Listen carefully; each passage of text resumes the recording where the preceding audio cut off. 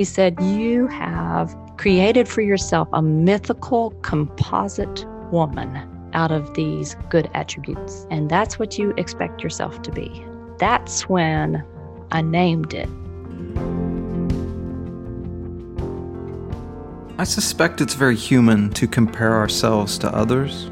Not always bad, but constant comparison can be an incredible bondage, born of pride, corrosive and destructive to ourselves and others, a thief of joy, an enemy of relationships.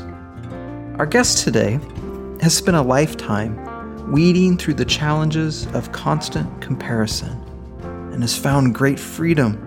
And she freely shares her story of pain and joy and what she's learned in her new book. Her name is Richella Parham. And the book is called Mythical Me: Finding Freedom from Constant Comparison.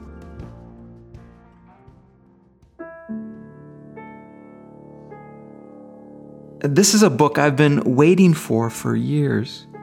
I've watched Richella pour herself into this project, and it is with great delight that I offer to you this first in a two-part conversation we had. Now this month, we're exploring the evangelical tradition, and you'll find Richella's story firmly rooted in this tradition, as biblical concepts set the entire framework for helping us navigate the common challenge of comparing ourselves to others. My name is Nathan Foster, and welcome to the Renovare podcast.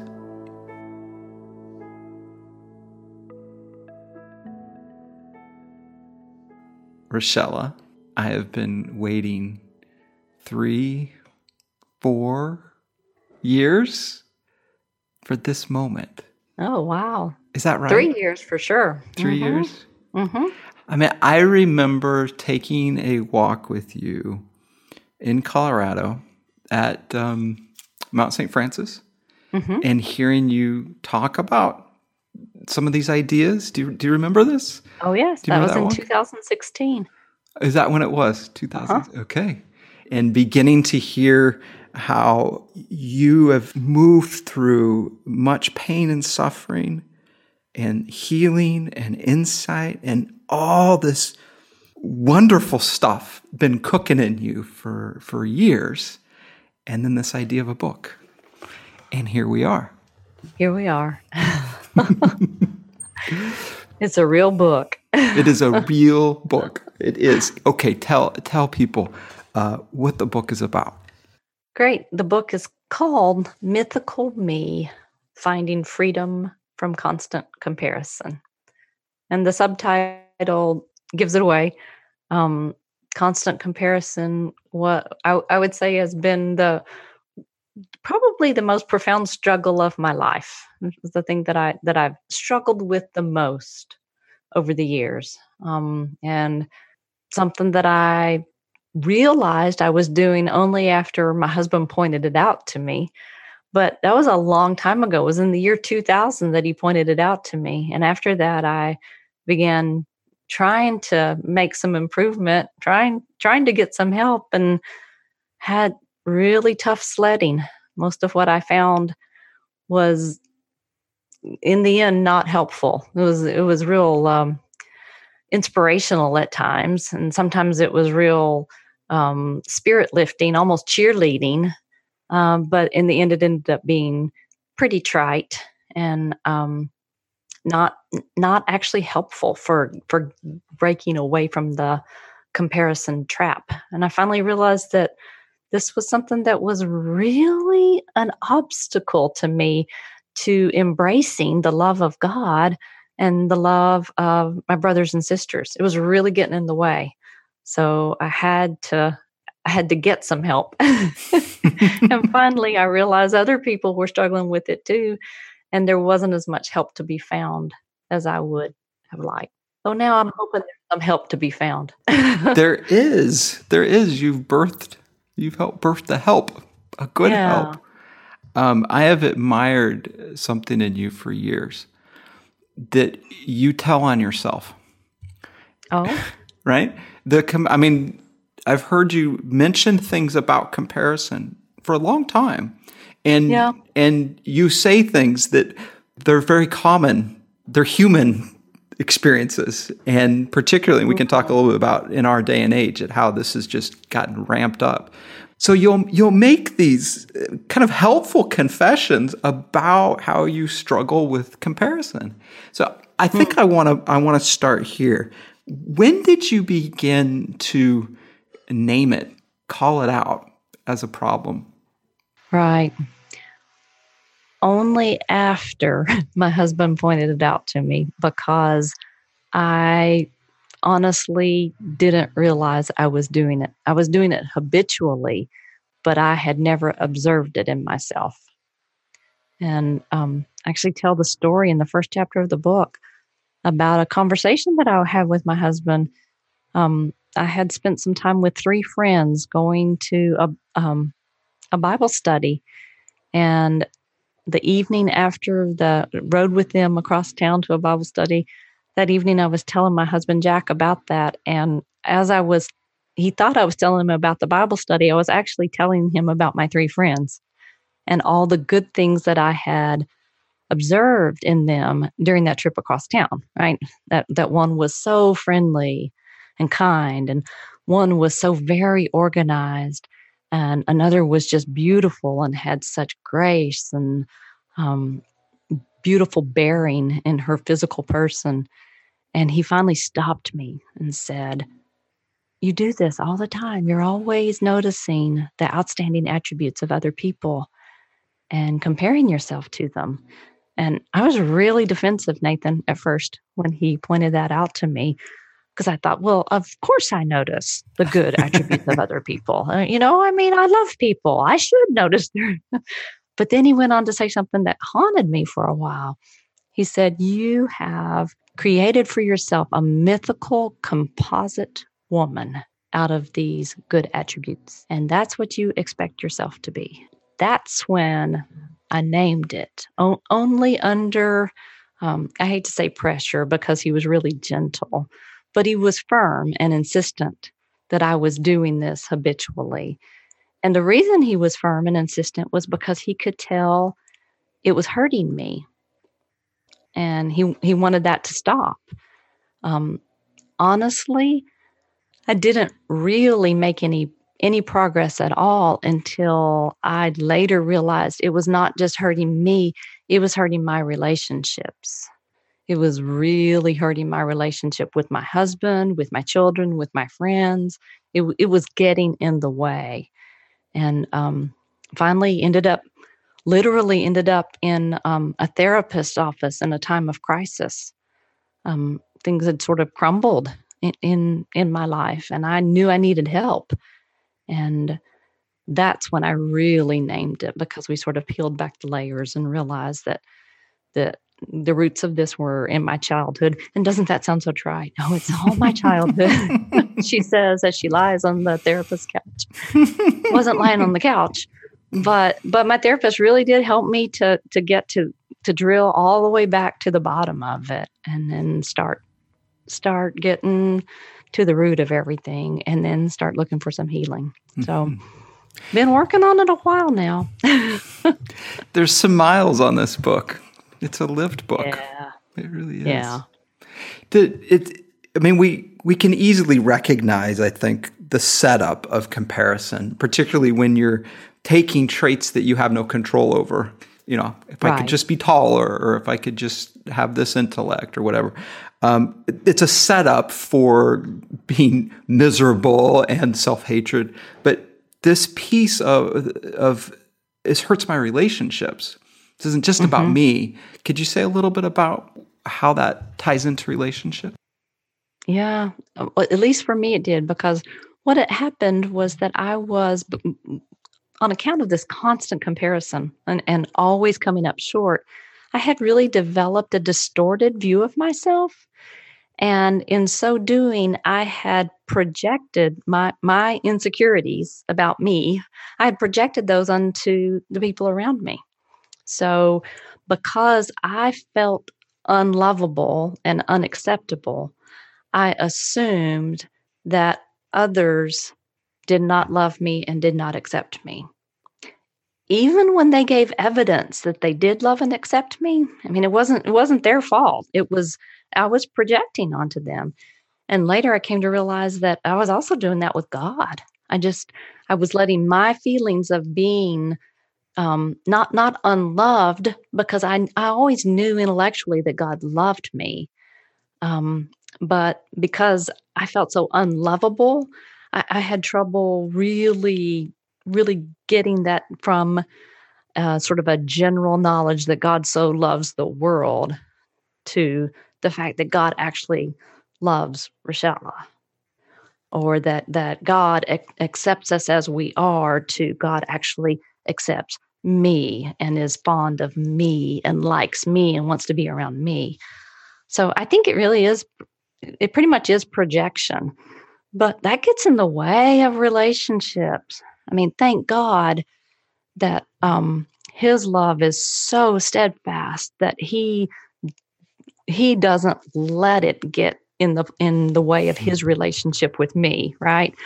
But all the humans in my life, it is a real struggle when you're constantly assuming that no one could actually love and accept you. Yeah. That makes for some real relational difficulty.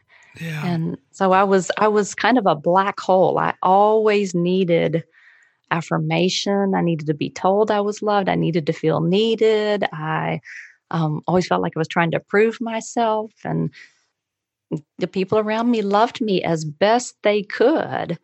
But that gets tiring. So it's rooted in this pervasive sense that I'm not enough in all these That's right. different categories. That's right. Yeah. And then Yeah. that colors your relationship with God. That colors your relationship Yeah. with others. Yep. It's kind of Yep. bondage all the way around. That's exactly right, which is one of the reasons I like the subtitle of Finding Freedom from Constant Comparison, because it is a trap. The enemy of our souls takes this thing, comparison, which is a very useful tool in our world, and turns it on us and, works with the same lies that he's always been telling people. Makes it a trap that can be really hard to get out of. Well, help us with this, because in one sense, comparison is good, right? Mm-hmm. And in other senses, it can be destructive. Mm-hmm. Is it good? Is it appropriate sometimes? I really think it is. After I began studying it, I realized that there are all kinds of comparisons that are useful and good, um, and absolutely necessary. For instance, when my son was in the hospital after open heart surgery, I mean, those doctors and nurses compared his physical characteristics, his vital statistics. They compared them to an ideal. And when what was going on in his healing body didn't match up to the ideal, they fixed things. It's like that comparison was life-saving. And when we find inspiration to learn new things because we watch other people do things, and then we try to do things just like they do, I mean, that's a helpful comparison. You can learn from that. Or Imitation. sometimes, yeah, absolutely. Sometimes comparison is a really important tool in the pursuit of justice. I think about those students at the Woolsworth lunch counter in Greensboro, North Carolina, close to where I live. And they saw what was allowed for Black folks and what was allowed for white folks. And they saw that they were not the same. They used comparison as a tool. And they finally said, we're not going to stand for this anymore. This is not right. And so eventually justice was served, partly because comparison was used in a good way. So it's a really important tool. And even social comparisons, the comparisons that we make when we, look at ourselves and then look at other people, they can sometimes be useful, but those are the ones that I would say get to be really tricky. And here's why.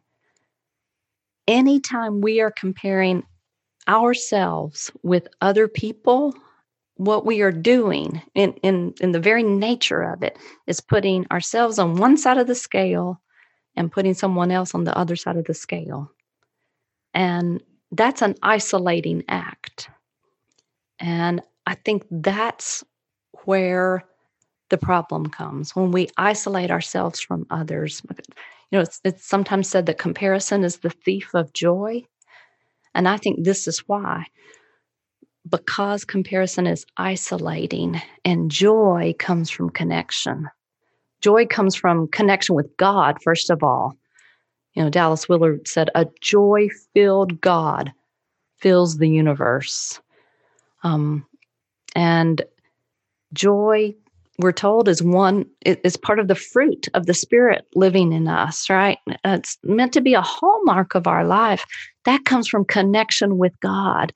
And in comparison, we're isolating ourselves and we're placing all the focus on ourselves instead of on God.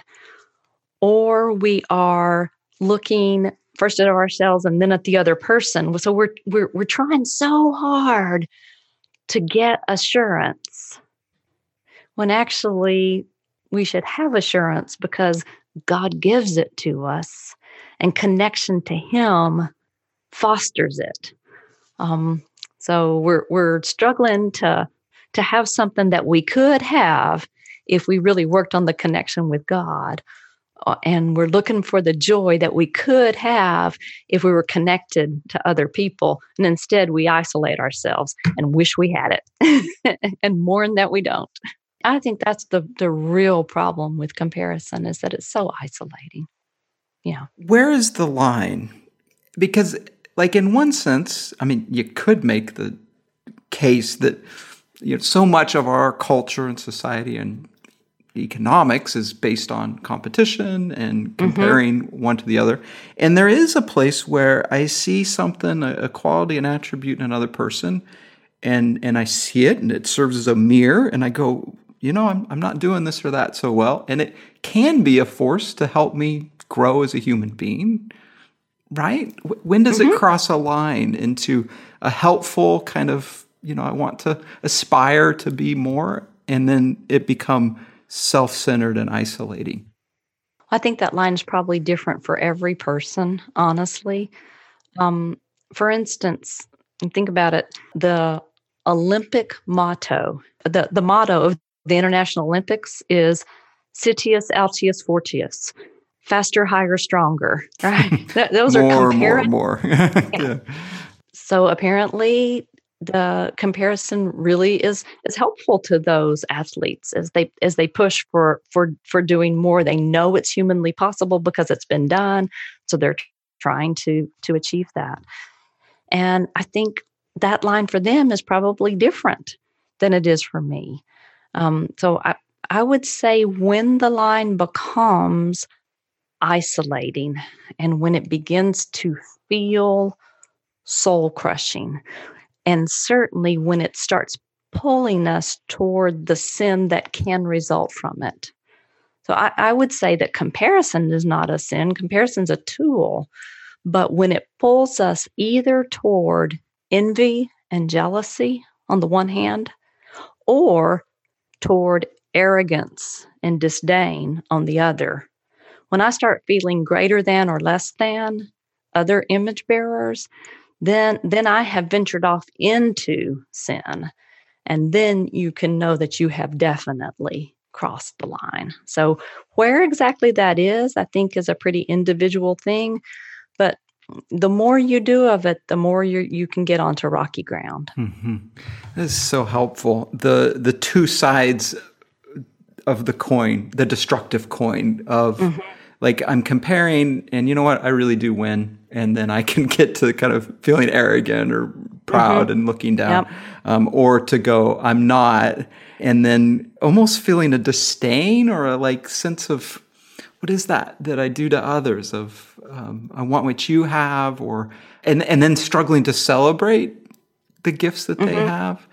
Right. I mean, it's just so easy to lapse into either covetousness on one side or arrogance on the other.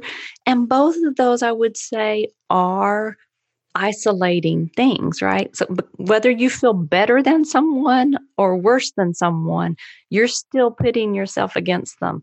Connection is not found in either one of those takes. to recognize the witness that God is with us and we can be with one another. God is for us and we can be for one another. I think this is what God wants for us. This is what He made us for, is this kind of connection and communion. And comparison can really get in the way of connection and communion.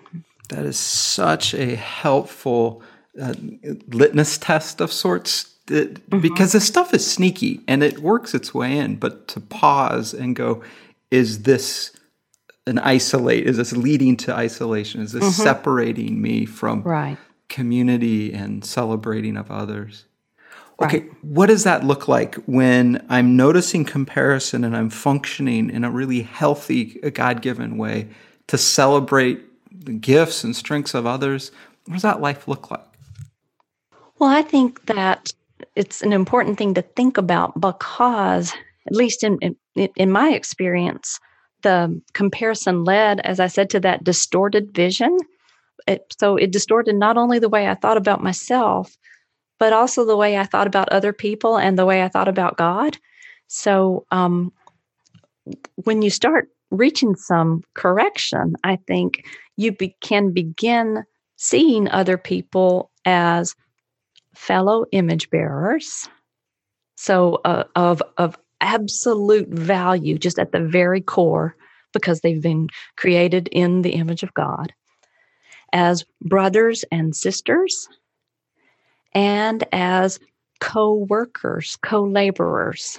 So, I'm really taken by the fact that the old Apostle John, whom I love because, in his gospel, he refers to himself as the apostle whom Jesus loved. How wonderful is that? That this is just what he calls himself. He understood who he was.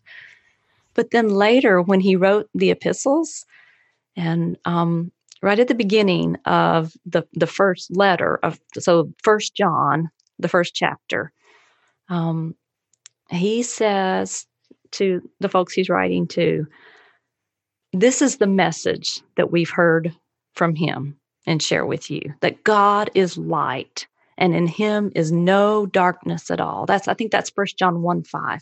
But then in 1 John 1:7, there's a verse we quote a lot, but I think we don't quite get maybe what it's talking about. The verse is 1 John 1:7. If we walk in the light as he is in the light, we have fellowship with one another, and the blood of Jesus Christ, his Son, cleanses us from all sin. Well, we talk about that second part a lot, the fact that Jesus' blood cleanses us from all sin, which is wonderful. But the first part of that same verse, he's referring back to that light and says, if we walk in that light, then we have fellowship with one another. Not we use one another as measuring sticks, but we have fellowship. This is how we were made to be. We were made to be together, to work together, to worship together, to help one another. And I honestly believe that we were made to be like that because God created us in his own image, which means we were created by the Father, Son, and Spirit. God in himself, as the old Puritan writers used to say, God in himself is a sweet society. God reveals himself to us in terms of relationship. And he created us in his image for relationship. This is the name of the game. So just going forward with this distorted vision of others, it just doesn't work. We got to learn to see ourselves the way God sees us, and then to see our brothers and sisters the way God sees them, and to realize that he made us to work together. And what that means in reality, Nathan, is that I can celebrate the fact that you have gifts and talents that I don't have. For so many years, I would look at your gifts and I would think, oh, why can't I be like that? So I used your gift as a way to condemn myself. You know, if I'm using you as the yardstick, that I'm going to pick your outstanding attribute and I'm going to wish I were like that. But that's not what God intended us for. He intended us to all be part of the whole. And so the fact that you have a gift that I don't possess, well, that doesn't indicate a deficiency in me. That demonstrates the beauty of God's design. This is the way He made us. He made us to work together. And so often, Nathan, I hear people just truly sad and worried. People will say that they just don't feel like they're enough. You know, I'm just not enough. I can't be who I need to be. I can't do what I need to do. I'm just not enough. And what I would say to that is, oh, yes, you are. You are absolutely enough. In fact, you are more than enough. You are plenty to be you. But you were never intended to be alone. You were intended to be one part, and you are enough to be that part. With God with you, with the Holy Spirit in your life, you are so much enough to be your one part. And then you can let me be my one part, and I'll be enough to be that. And together we'll do more. We were never intended to be independent or to try to be self-sufficient. We were always intended to work together. Okay, I'll hush now. I can really get revved up on this. No, this is perfect. Well, there you have it. We'll air the second part of the interview next month. In the meantime, I invite you to visit our website and read an excerpt from her book. Again, Rochella's book is titled Mythical Me, Finding Freedom from Constant Comparison. As always, thanks for listening and have a great week.